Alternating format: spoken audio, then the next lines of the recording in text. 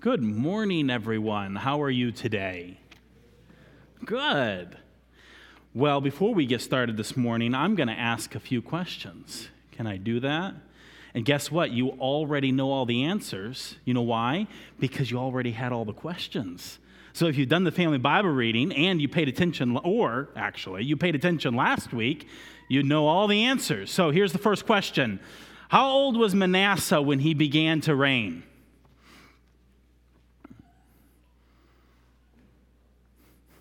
Lincoln? Nope. 12. You're right. Next question.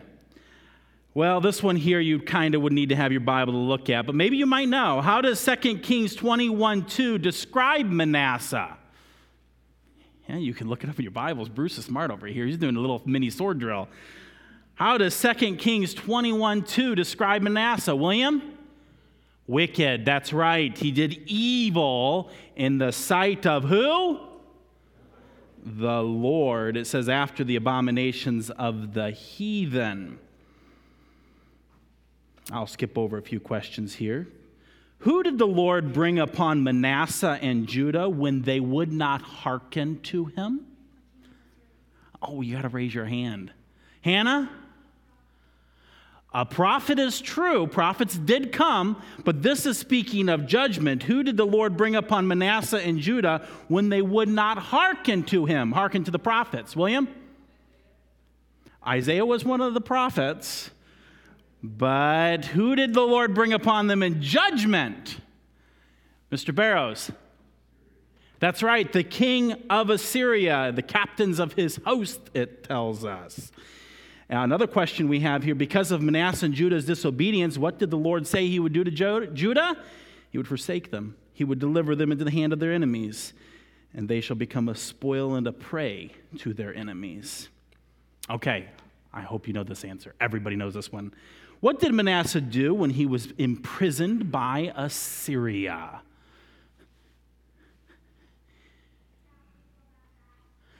Well, he didn't do that yet. When he was in prison, what did he do? Hopi?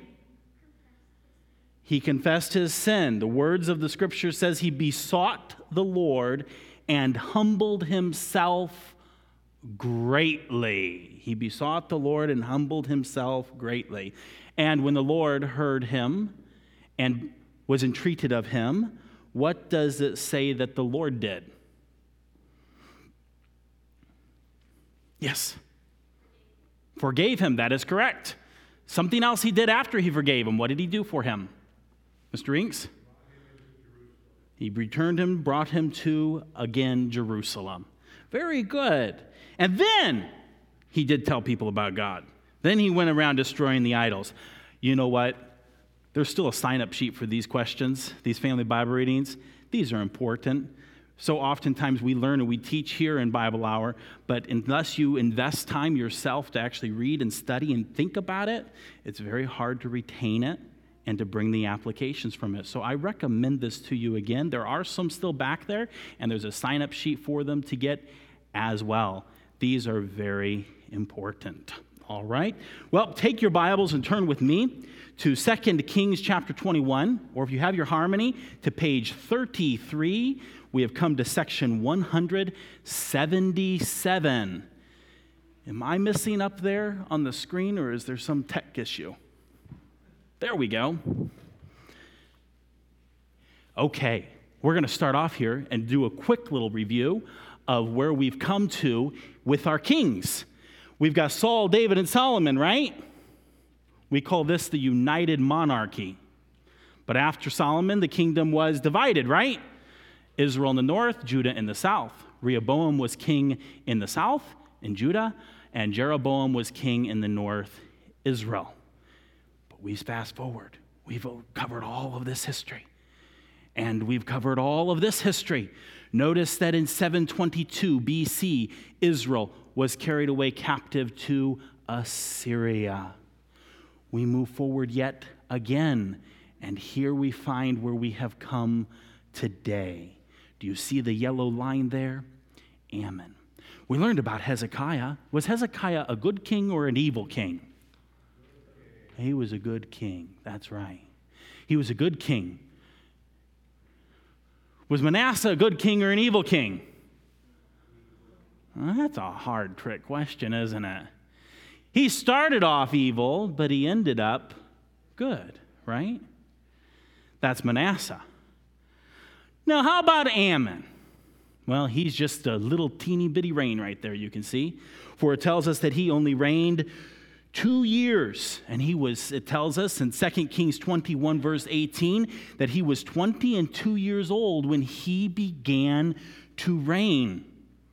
Now, this is interesting. Manasseh, we've learned, was a wicked, evil king. He did that which was evil in the sight of the Lord. When the Lord judged him, carried him away to Assyria, put him in a dungeon there in Assyria, he humbled himself greatly before the Lord. He besought the Lord. The Lord was entreated of him, forgave him, and returned him to Jerusalem. And in Jerusalem, he went about destroying all of the idols and the false worship centers he had created in the first part of his reign. And we don't know how long then lasted before he died, even though he reigned a very long time. Do you think that all of that greatly humbling himself had an impact on Ammon? I do believe it had an impact on Ammon. But do you think that it changed the kind of man whom he was?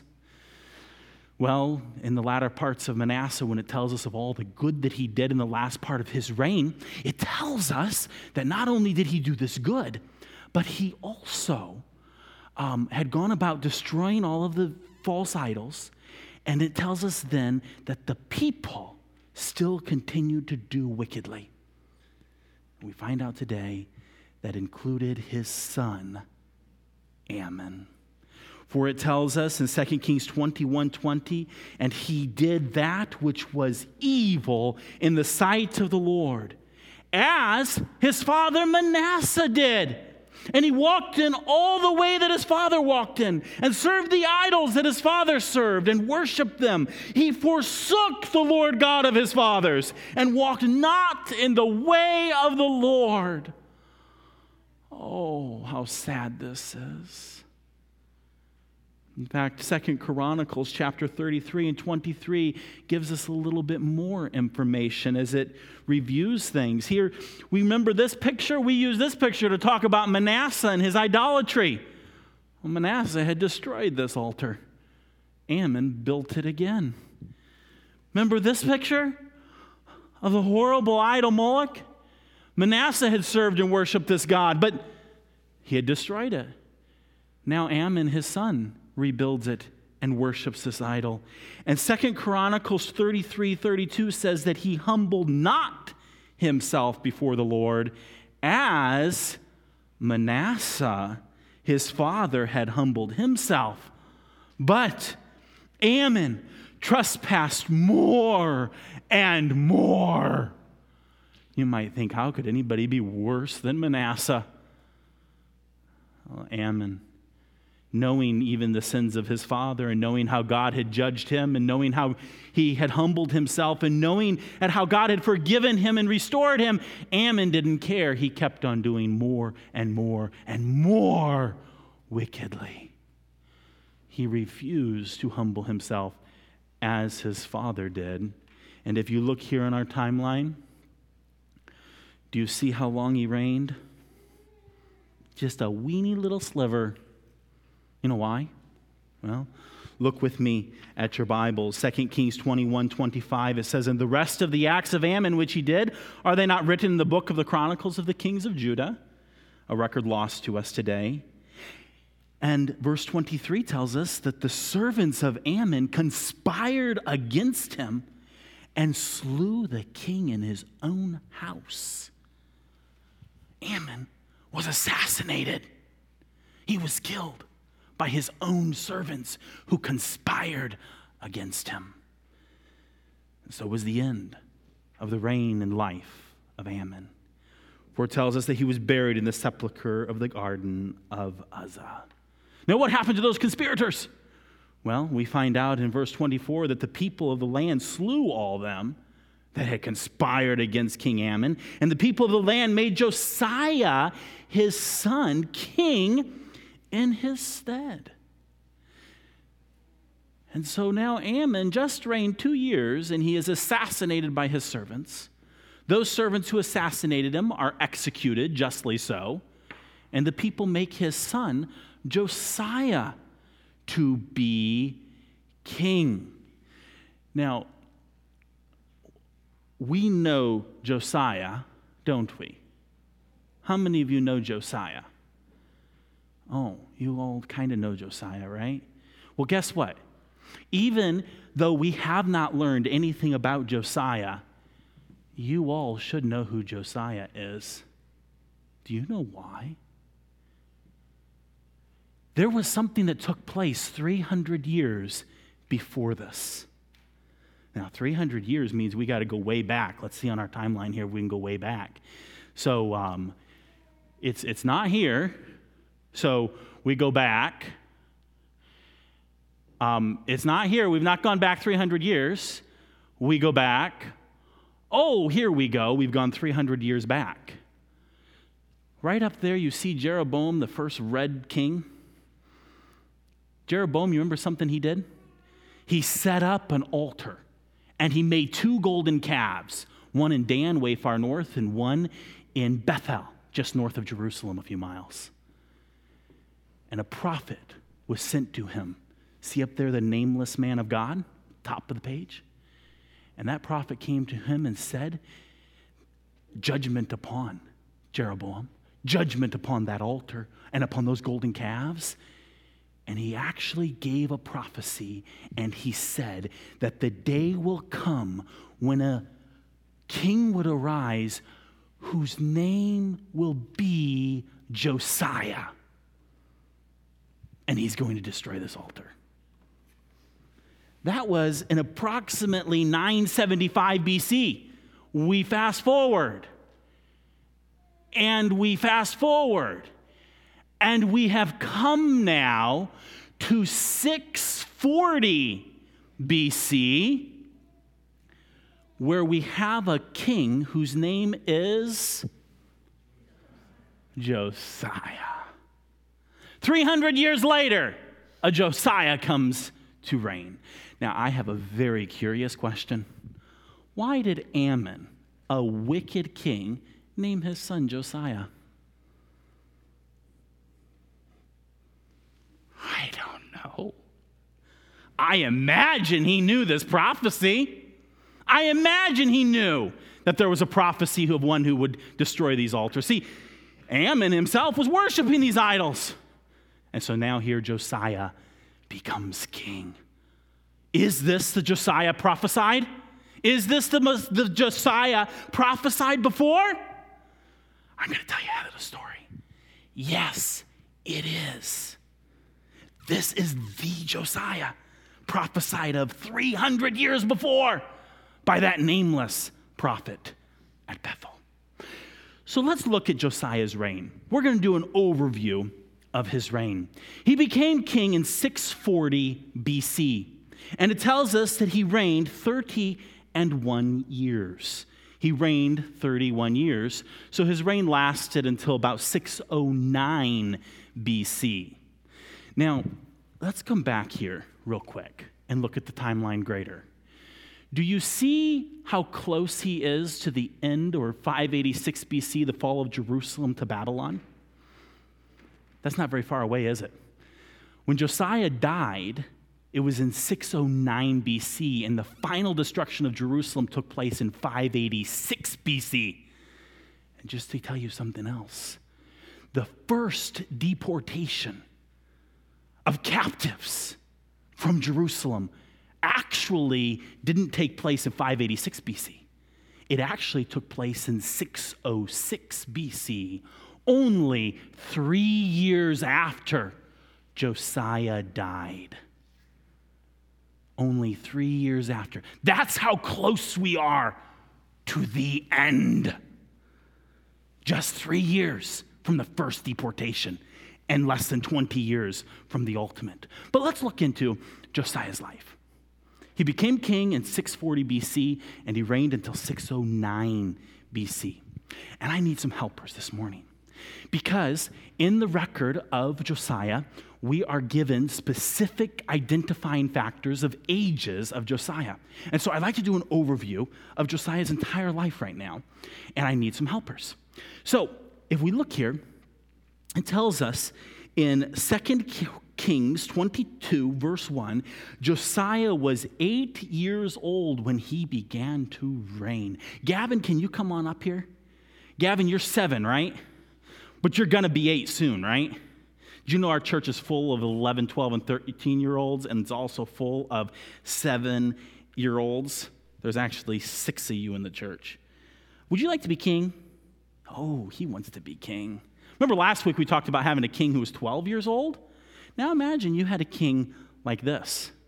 Now keep in mind, you had Hezekiah before, some of you old people, as king. And then you had 50 years of Manasseh. That was crazy. And then you had 2 years of Ammon. And that was crazy. And now you got an 8-year-old as king. I don't know about you, but I would be a little leery of this guy named Josiah. You're king. You want to come on up here? And I'm going to make you king. Imagine an 8-year-old king. This is when Josiah became king. Boy, look at that. The robes don't even fit you.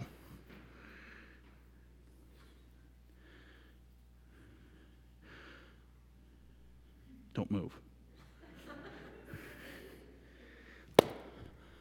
This is how old Josiah was when he became king. Now I need a few more helpers. In fact, we need now a 16-year-old. So Jared, you want to come on up here? You can be my 16-year-old, and we've caught him just in time because he's almost turned 17, like this week, right? Next week. Oh, my. You want to go just stand there next to your 8-year-old self? And then there's another age we need. We need a 20-year-old. So I need Carl to come help me. Carl's 20 years old. And then I need a 26-year-old. And so Isaac's going to come up and be my 26-year-old. And next, I need a 39-year-old. Do we have any 39-year-olds here? Oh, Mr. Toole wants to be that. 39-year-olds. Oh, I guess I'm going to have to be that guy. I'm not 39 yet, though. I'm almost. These are the age range of Josiah the king. He became king when he was 8 years old, and he died when he was 39. Just a few months older than I am. But you see the different age ranges here? There are major events that take place in each of these time periods in Josiah's life. He became king when he was 8 years old, right there in 640 BC. Let's see if I can get this off without poking you. There we go. And then there's some things told us about him when he was 16 years old. Do you know what it says that happened when he was 16 years old? It says that he began to seek after the God of his father, David. That's a good thing, isn't it? That's a good thing for all 16-year-olds, to seek after God. In fact, it's a good thing for 8-year-olds, to seek after God at 16. Let's seek after God no matter how old we are. Can we do that? 16. Then we are told about him when he's 20. This is in the 18th year of his reign. And I'm sorry, not the 18th, the 12th year of his reign. And in the 12th year of his reign, it's recorded actually for us in 2 Chronicles. For it tells us there that he did a few things. If we read in 2 Chronicles 34 and verse 3, it says, "For in the 8th year of his reign, when he was 16 years old, while he was yet young, he began to seek after the God of David his father. And in the 12th year, he began to purge Judah and Jerusalem from the high places and the groves and the carved images and the molten images. And he brake down the altars of Balaam in his presence and the images that were on the high places above them. He cut down. You know what he used to do it? He used this thing called a mattock. That looks scary? Well, if you're an idol, that thing looks scary. Because he used that to bust you to powder. And guess what? You didn't want to be hanging out with those idols either. For it tells us that he broke down these idols and these groves and the carved images and the molten images. He brake them in pieces and made dust of them. And you know what he did with it? He strewed them. That means he spread them upon the graves of them that had sacrificed unto them. And remember I said you didn't want to be anyone near these idols? The priests who were serving these idols? It says in verse 5, and he burnt the bones of the priests upon their altars. And he cleansed Judah and Jerusalem. And it goes on and actually says not only did he do this, but if we look at a map here, it says that so he did in the cities of Manasseh and Ephraim and Simeon, even unto Naphtali, with their mattocks round about. Hold that mattock up again, yeah. Went through Jerusalem and Judah. And you notice that the tribal regions mentioned about Simeon. See Simeon down there in the south? You see Ephraim there just above Benjamin and Judah? You see Manasseh, those were mentioned. And then you see Naphtali. Naphtali is the purple up at the top, which actually goes up to the far north.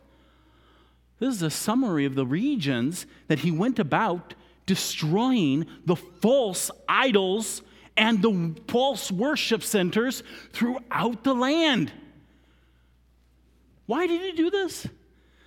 Well, because when he was 16 and yet very young, he began to seek the God of his father David. And in doing so, after 4 years, he realized some action needed to be taken. 20, is a significant time in the life of Jewish people. In the Old Testament, in the days of the wilderness wanderings, when you turned 20 years old, you held personal responsibility. It's very likely that when he was way down here as just the young 8-year-old, he had other governors who at least advised him, if not really did the ruling over the kingdom. He now knows that it's time when he becomes full king, at least according to tradition of the 20-year-old, he begins to prepare himself in seeking the Lord. And when he is in his 20th year, he takes action, doing what he is commanded as king to do in the theocracy of Israel. All of these regions round about. It again repeats it in verse 7 that he brake down the altars and the groves and had beaten the graven images into powder and cut down all the idols throughout all the land of Israel. And he returned to Jerusalem. Remember your dad, Ammon? He wasn't so good, was he? Remember your grandfather, Manasseh? Now, Manasseh had already kind of sort of done this, but not nearly to the degree of which Josiah has done it. Well, let's go back to our overview of Josiah's life. When he was 20 years old, he commanded for the destruction of idolatry throughout the land. But then we have another guy up here, don't we? Well, before we get to that guy, there's another little major event that takes place here. You've all heard of the book of Jeremiah, right? Do you know the book of Jeremiah was written by a prophet named Jeremiah? How many of you knew that? Wow, there's some of you who didn't know that. Really? I think you all knew that. I hope so. That there's a book written by a prophet, Jeremiah. Well, that prophet, Jeremiah, and his writings began here in the year after you did this campaign throughout the land and destroying the false worship throughout the land. Right here is where Jeremiah appears in history. But I said we got another guy up here. How old are you? 26. See, I had to pick you first because Joel's only 25 still. So is Ethan only 25. That's why I picked Isaac. Isaac, he's 26. Well, now some events take place in his 18th year when he is 26 years old. When the law of God is found, when the temple is repaired, when the Passover is kept, when the covenant with Israel is renewed, and the law of God is publicly read, resulting in yet further reforms throughout the land. These are the major events in the life of Josiah. But not to forget 609 BC, when he was a year older than me, when he died. And that's a whole nother account. So as we learn about Josiah, we see him become king. We see him begin seeking after the Lord God. We see him bringing about reforms in the kingdom and abolishing idolatry. We see further reforms as the law of God is found and it makes a difference. And then in the end, we have Josiah's death. All right? There you can see a snapshot of all that took place here. And so now let's transfer and jump to when he was, 26 years old. Thank you, gentlemen. The rest of you. You're not going to fit any better than an 8-year-old. Yeah. Rest of you can go to your seats. Thank you. We're going to learn about Josiah in his 18th year.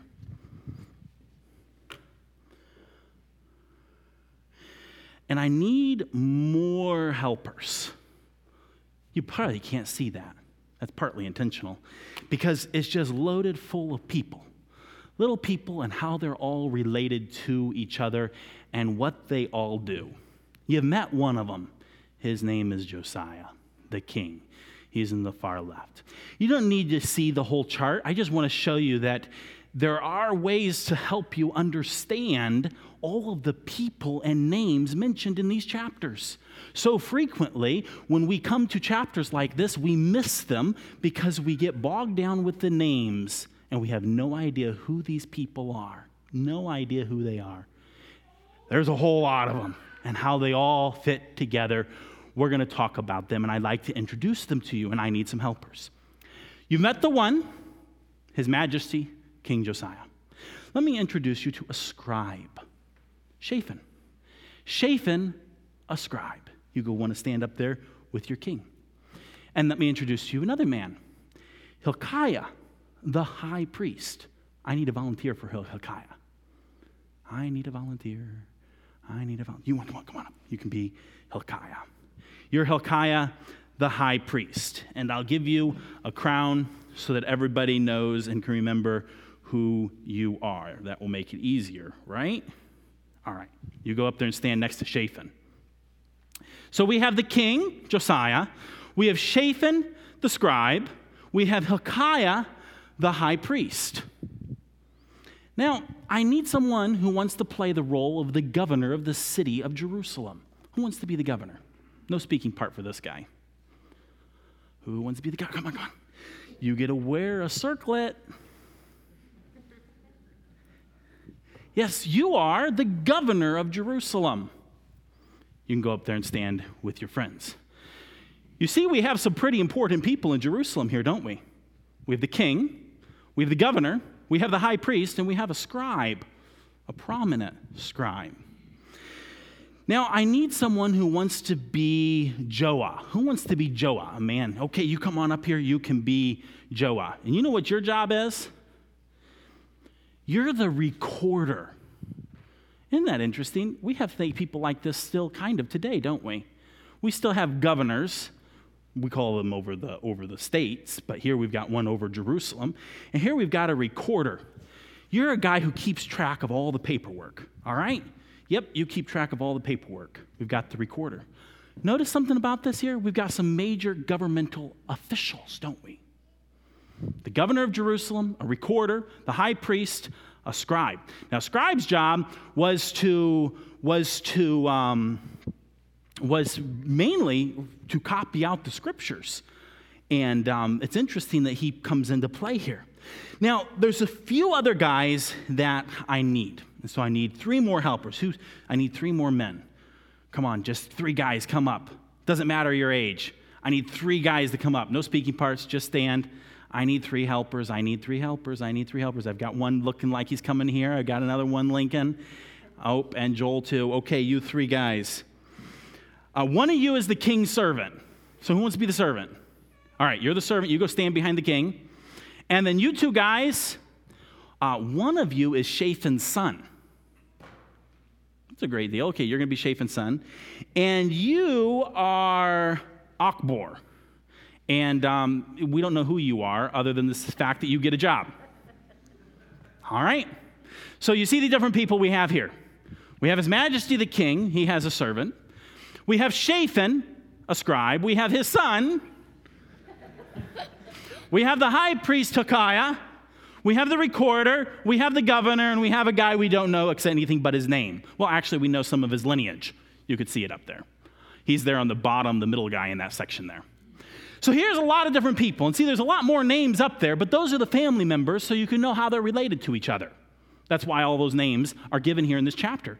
Revealing true history, not myth or legend, history. These are real people who had real genealogies, who had real relatives.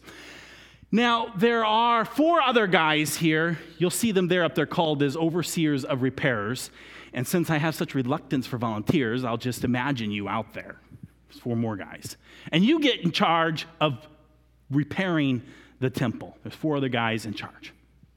Now, I need to introduce you to another person, a prophetess, Huldah. Huldah. You all know who Huldah is? You guys don't know who Huldah is? Everybody knows who Huldah is. She's Jeremiah's aunt. I bet you didn't know Jeremiah had an aunt. Most of you have aunts, right? Well, so did Jeremiah.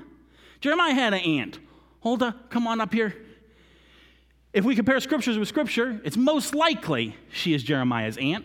At least they have the way that the family genealogies go, and I know more people had different names, but it's very likely that she is Jeremiah's aunt. You think you're old? She's even acting old. Did you see that?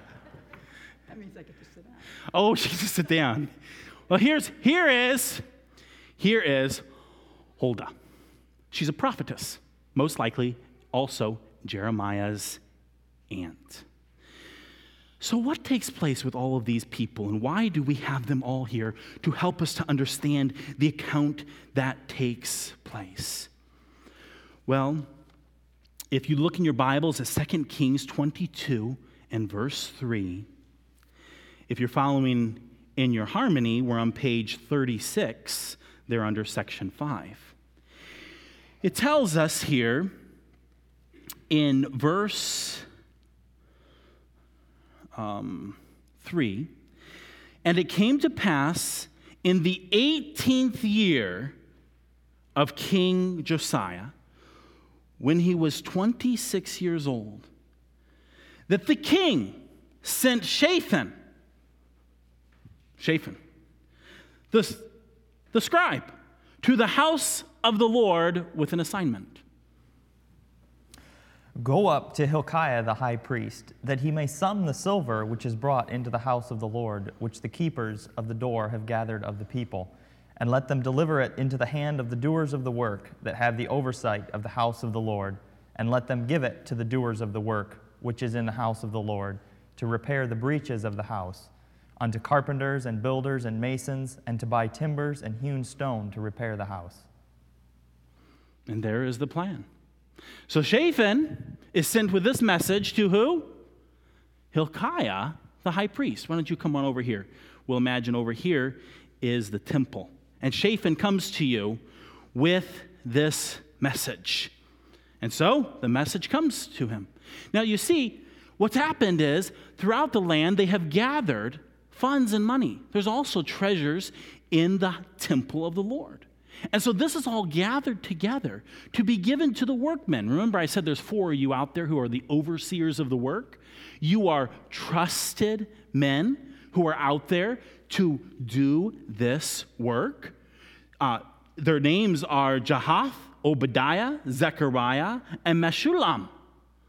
These 4 men, who by the way are Levites, 2 of them are Morites, and the others are Kohathites, which if you know those names are names of Aaron's sons, so they're of genealogies coming from those 2 sides of Aaron's family. And these 4 men are set up and appointed over the work and the repair of the temple. And it tells us in the midst of this, in verse 7, howbeit there was no reckoning made with them of the money that was delivered into their hand because they dealt faithfully. There was no need to call them to record because they voluntarily gave an account of what they had done and demonstrated to all that they were faithful stewards. 2 Chronicles chapter 34 and verses 9 through 13 goes into some of the detail of what these men did and how they did it and their names and their genealogies and their details. So the projects are continuing on. The temple is being repaired. Now, there's a problem in the temple. The temple is a mess. Not only is the temple in disrepair, not only does it have holes in the walls, not only has it been stripped of its treasures and of its gold, and all over it's just a mess, it's full of trash. It's full of idols. It's just full of junk. Clutter. Well, you know what? One day, as Hilkiah is working with the workmen and cleaning out the trash out of the temple, he finds something. Do you know what he finds? William, what does he find? He finds the law of God.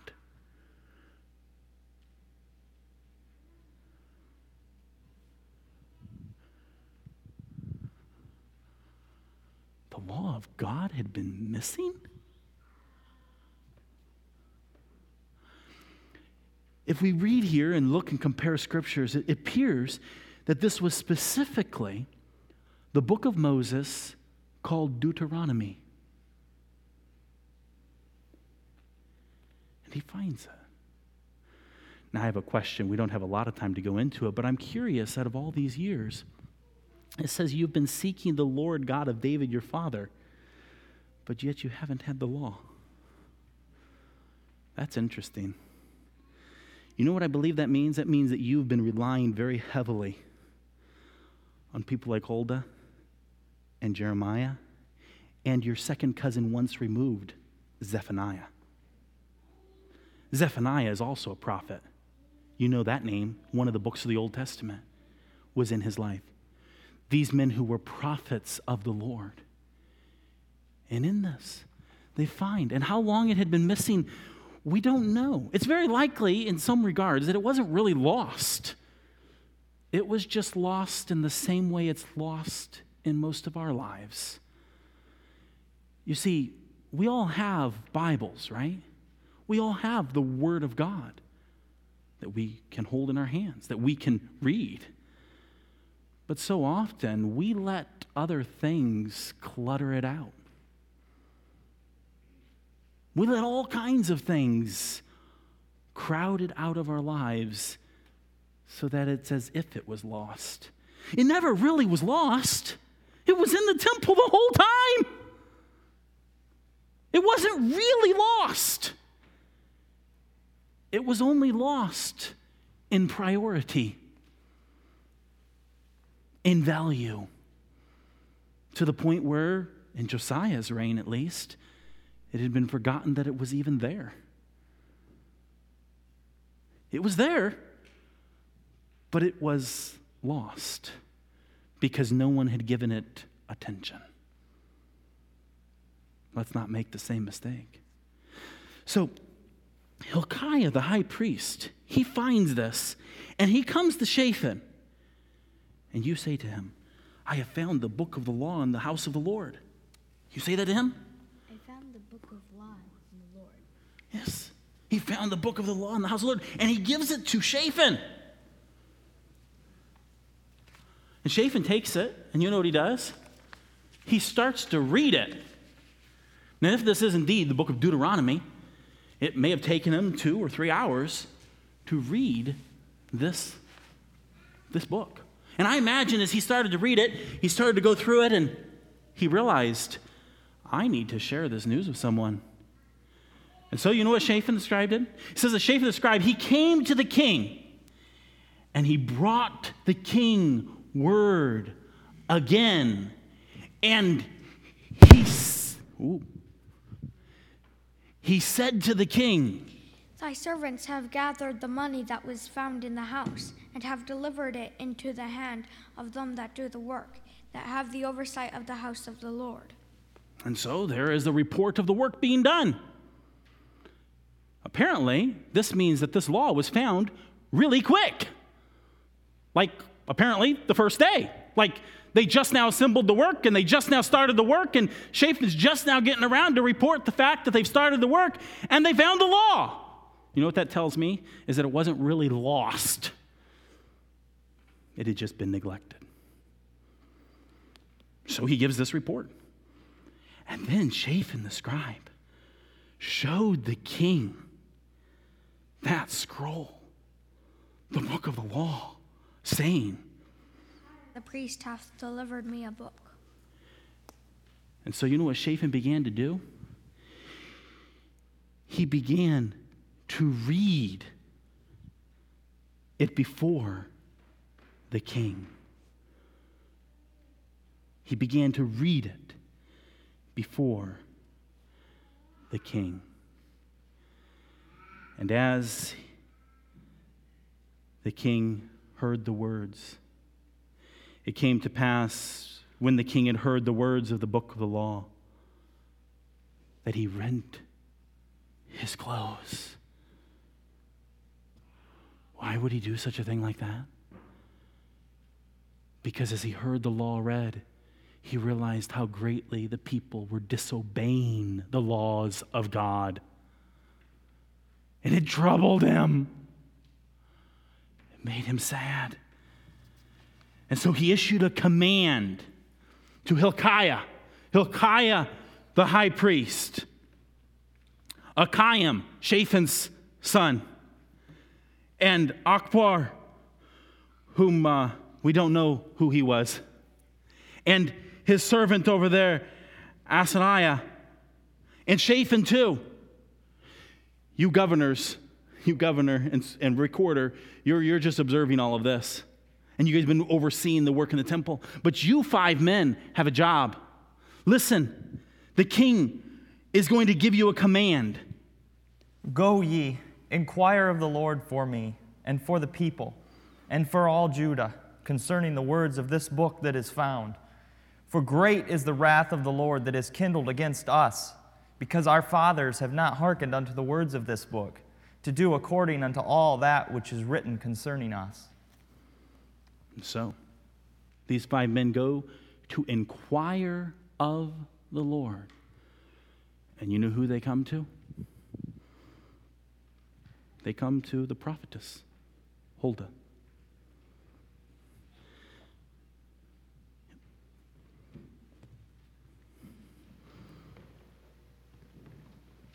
It gives the details of who this woman is.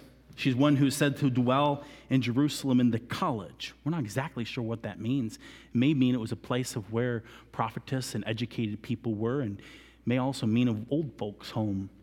This place here where she came, she was a descendant of one who was said to be the keeper of the wardrobe. Wonder whose wardrobe? Maybe yours. Maybe the wardrobe of the temple. Maybe, we don't know. But they come to her, this woman, Huldah, a prophetess, and they communed with her. I imagine they told her what had just happened. And she said unto them, Thus saith the Lord God of Israel, tell the man that sent you to me, thus saith the Lord, behold, I will bring evil upon this place, and upon the inhabitants thereof, even all the words and curses of the book which the king of Judah hath read. Because they have forsaken me, and have burned incense unto other gods, that they might provoke me to anger with all the works of their hands. Therefore my wrath shall be kindled against this place, and shall not be quenched. But to the king of Judah, which sent you to inquire of the Lord, thus shall ye say to him, Thus saith the Lord God of Israel, as touching the words which thou hast heard, because thine heart was tender, and thou hast humbled thyself before the Lord, when thou heardest what I spake against this place and against the inhabitants thereof, that they should become a desolation and a curse, and hast rent thy clothes and went before me. I also have heard thee, saith the Lord. Behold, therefore, I will gather thee unto thy fathers, and thou shalt be gathered into thy grave in peace. And thine eyes shall not see all the evil which I will bring upon this place.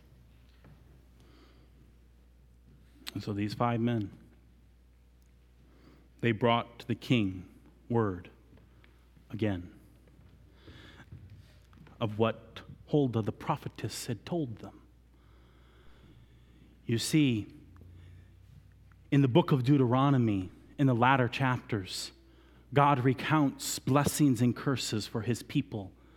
If they forsake him, curses, and if they obey him, blessings. Josiah has just finished hearing this read, and he's realized that our kingdom sounds more like a kingdom worthy of the curses. And he's horrified. He's horrified. And the prophetess reveals and says to him, the words are true. All that is prophesied will come to pass. They will. It's too late. In fact, it was too late in your grandfather's days.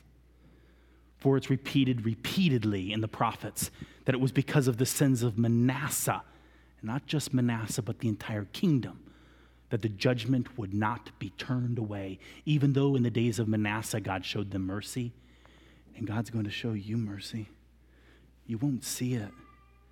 You won't see the horrors that will come, the famines, the starvation, the cruelty of foreign enemy powers, the captivity, the destruction of Jerusalem, the utter destruction of the temple. You won't see it, but it's still going to happen. We're going to talk more about this next time. But what's really going on in the kingdom, not for Josiah, but for most of the rest of the kingdom, is just an outward show. It's all fake. It's not from the heart. That's the case of the condition of the rest of the kingdom. We learn that from Jeremiah. We learn that from Zephaniah. We have it implied from Huldah the prophetess. The people really haven't turned to the Lord. In a way, God's law is still lost to them. Even though outwardly they are conforming to this revival, next week we're going to learn about a covenant. And outwardly they stand to the covenant. In their hearts, they're far from God, and judgment will come. Remember our timeline?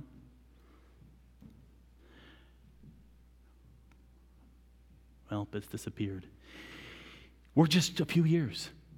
When Josiah dies, it's only 3 years later that the first deportation takes place in 606 BC.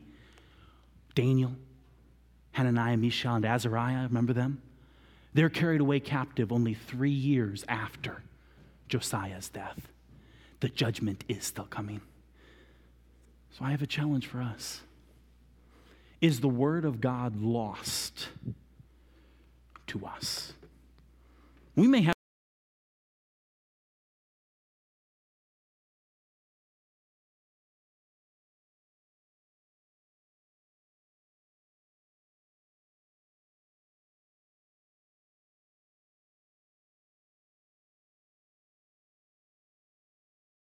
Is it lost in your schedule?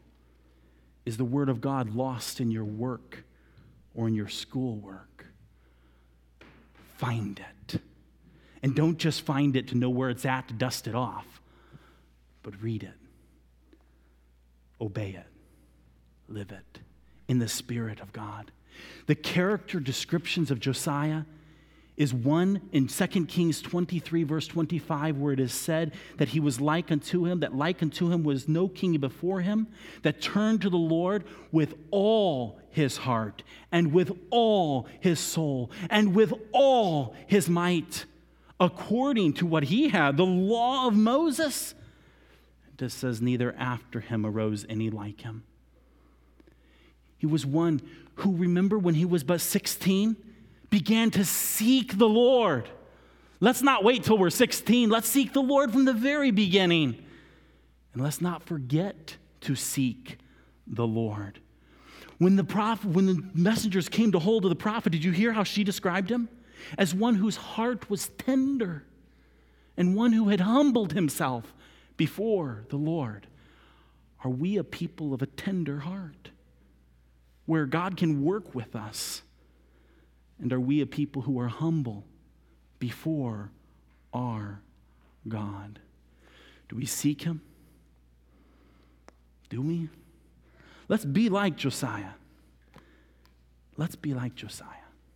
Gracious God, we thank you for your word and this history. May we learn from it.